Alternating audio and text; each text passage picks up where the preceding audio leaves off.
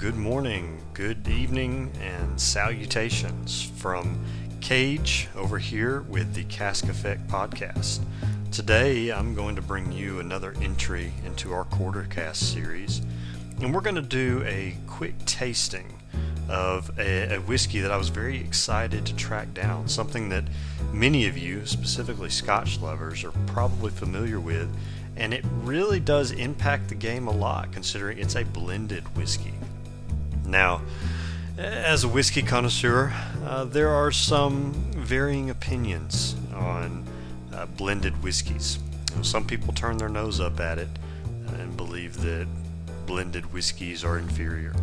And then others are a little more open-minded and can appreciate blended whiskey for what it is, which is essentially an experiment in flavor and profile and the ways that you can combine different malts and agings and maturing processes into one great combination act.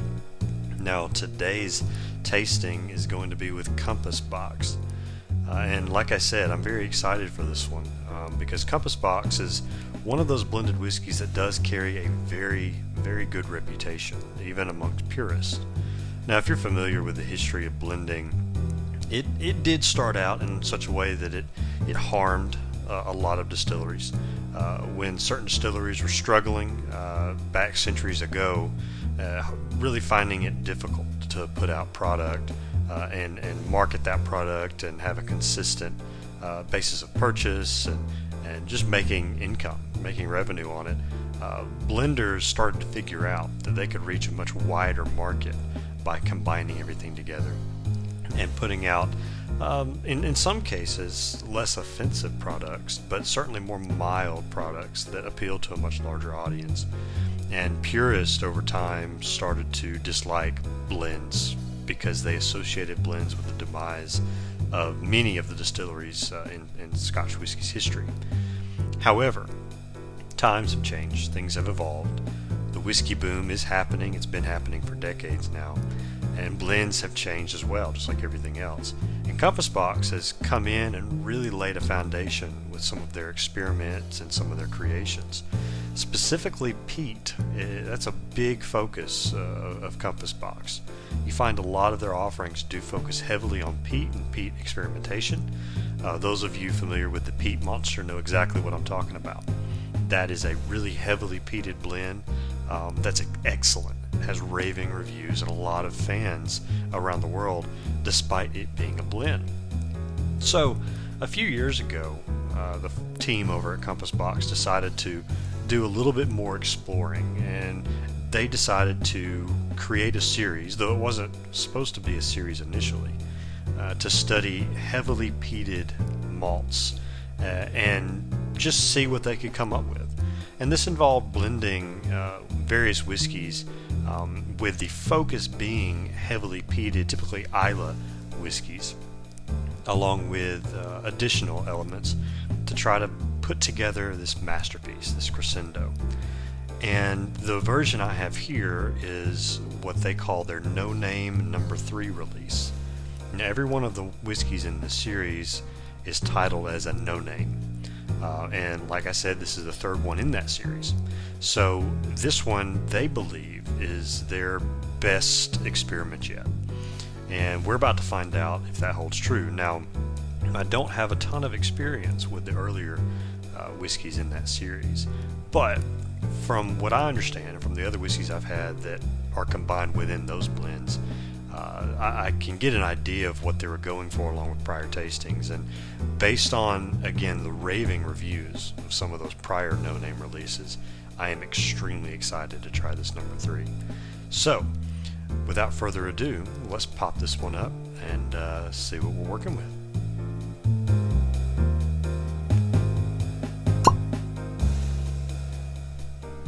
Alright, so first things first, let's talk about what's in this whiskey. You've got several sources, mostly Islay-based sources, and the big one here, the really strong hitter, is going to be the Laphroaig Distillery. Now, they've got 74.7% of this blend being from Laphroaig, from Recharred Hogshead casks. Now you do have another nearly 11.5% of Bowmore from refill bourbon barrels, and beyond that you've got Mortlach, you've got some Highland malt blends, you've got some other stuff making up that remaining 15%. So it's heavily dominated by those two Islay whiskeys, specifically Laphroaig. And if you're familiar with Laphroaig, you know that is one of the heavy hitters when it comes to peated malt whiskeys. You're going to get the strongest notes of smoke and what some say iodine, even bacon. That's what I pick up a lot with Laphroaig offerings. So it's going to be very meaty, it's going to be very smoky, earthy, just raw, traditional Islay flavors. And you definitely pick that up on the nose. The nose it's just, you hate to say it this way, but it is a pungent smell. It's just that Laphroaig smell. That's the best way I can describe it. And those who are familiar know what I'm talking about. You get some of that seaweed, you get that smoke, that earthen, just it's hard to describe. You just associate it with those distilleries and with that location. You can pick up some of the pungent cheese notes. Again, bacon is what I pick up. I pick up a lot of that smoked meats, the sizzling fats. You imagine putting bacon on a skillet and letting it cook, and maybe dropping some cheese in with it. It's just that kind of scent, that kind of smell. And so right off the bat, it's living up to the hype of No Name Number 3 being the peatiest and the strongest of expressions in this series. It's not the strongest I've ever nosed, but it is definitely up there. Very strong. Again, campfire, meaty smoke, some rubber, some seaweed, traditional, just Islay smells. but it's a beautiful thing. If you are a lover of peated whiskeys, this is for you. You will absolutely fawn over this. It's fantastic. Now, if you are not a big peat lover, or maybe you're beginning your foray into peat, I might recommend taking it slow. This is something that you definitely would be better off taking a small sample of, taking it slow, seeing if it's something that you're interested in. And this is definitely not an intro to peat journey. This is a exploration into peat lovers' own taste and preferences, and really establishing itself in the heavy hitters in the peated whiskey brands. So that's our nosing. Let's see what this is going to do on the palate.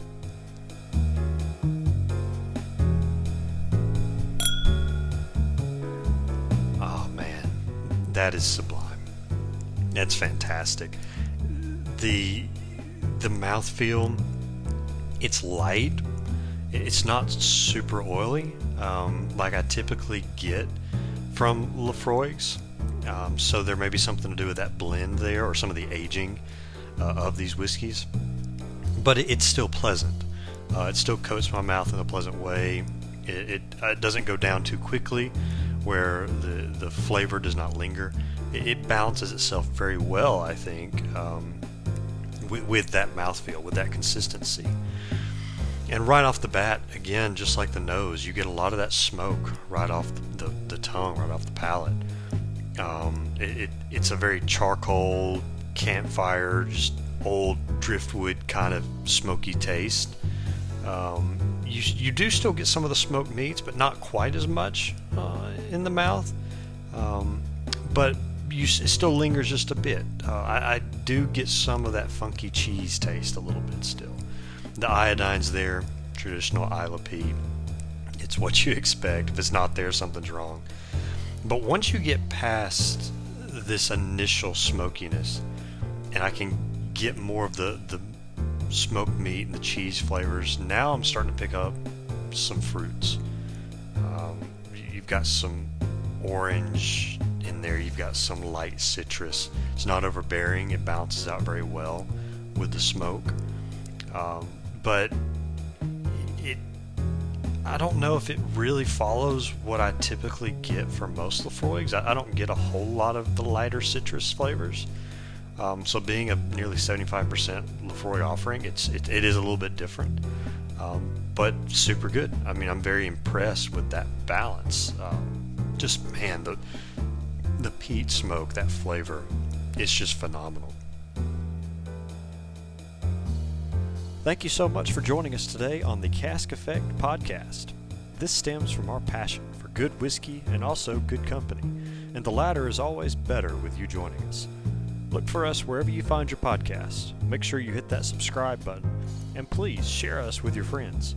You can also find us on Instagram at brothers_in_whiskey, and that's whiskey without the E.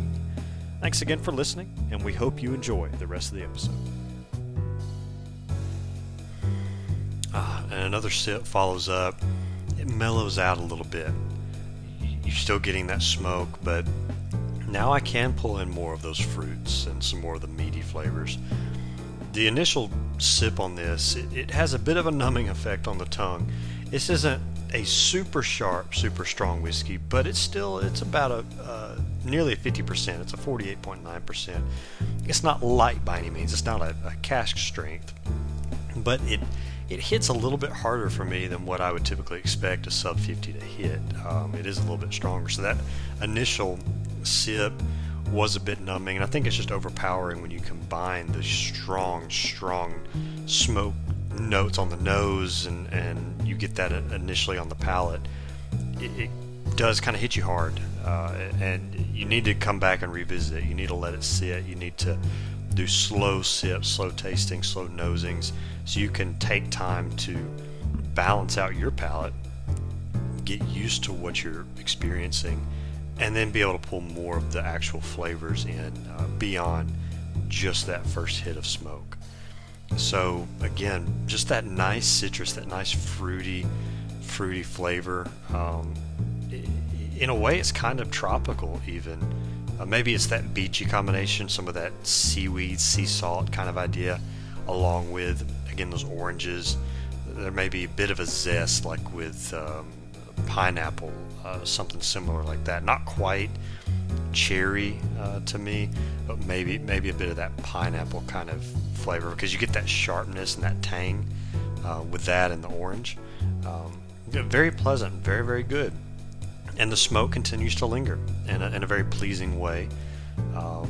It's a bit peppery. It's not quite as much as some others that I've had, especially Islay whiskeys. Not quite as peppery and salty that those seem to be. And I think that may be the balance of some of these other whiskeys that are blended in. So I see where Compass Box is coming with their approach on this series.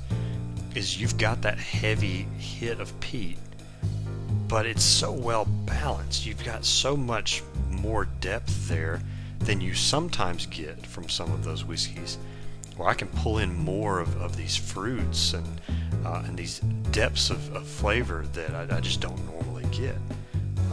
So this is a fantastic experience. So overall, I'm very pleased. I definitely recommend this whiskey. I will say, it is a bit harder to find. So unfortunately, this is not one that you can typically just walk into any package store and find. I got very fortunate when I found it. I found it at a store that I've frequented before, and it just so happens that the owner is a very big fan of Compass Box whiskeys, so she makes a special effort to get them in whenever they're released. But I will say, from living in Alabama, I have not seen any of these at any of our state stores. So that does suggest it's probably not going to be at many state stores countrywide if you are U.S. based. And unfortunately, I cannot speak for anywhere outside of the U.S. But regardless, it is a special release from Compass Box, and Compass Box already is a little bit harder to find anyway. Just based on their brand and the types of releases they do and their price point, which would be the other thing to mention about this. It's not a cheap whiskey. I want to say I paid around $130 for it, $125 for it. So I got it for a fair price as well. You can often see these run upwards of $200 in U.S. pricing, and so that right there prohibits a lot of people from jumping in and trying it. So again, that's why I really recommend, if you have any chance to try this in a bar setting, or if you're very familiar with a bar owner who may be able to get a bottle of this, try that. Do what you can to make that happen, because you'll be very, very pleased with it. I don't regret my purchase. I'm very happy with my purchase. 130 is a lot of money to spend, and I think that that's a fair value for what I'm getting out of this bottle and my experience with it. But I will say that if you're paying much more than that, that might be pushing it, because at the end of the day, it is still a sub 50 proof blended whiskey, and that's just something to remember. Despite the quality that I'm getting, you are still paying a very premium price for this blend, and for some people that just doesn't work, and that's okay. That's why everyone has their preferences and their tastes. So hopefully my brief little review here will give someone insight into whether or not they want to pursue this. From a flavor standpoint, I'm definitely putting this high up on my ranking, a ranking of which Taylor and myself still need to figure out. We need to get our ranking system together so we can do a better job of actually assigning a standardized score to whiskeys that we try. But short of us having an official system, I would say that this definitely ranks very high in my categories of nosing, of taste, of mouthfeel, of overall quality, of packaging, and price. Within all those categories, I really think it's a strong hit across the board. To me, it's a fantastic product, and I would definitely recommend it. So that will be all for this Quarter Cask episode. I'm so thankful for any of you that took your time to listen.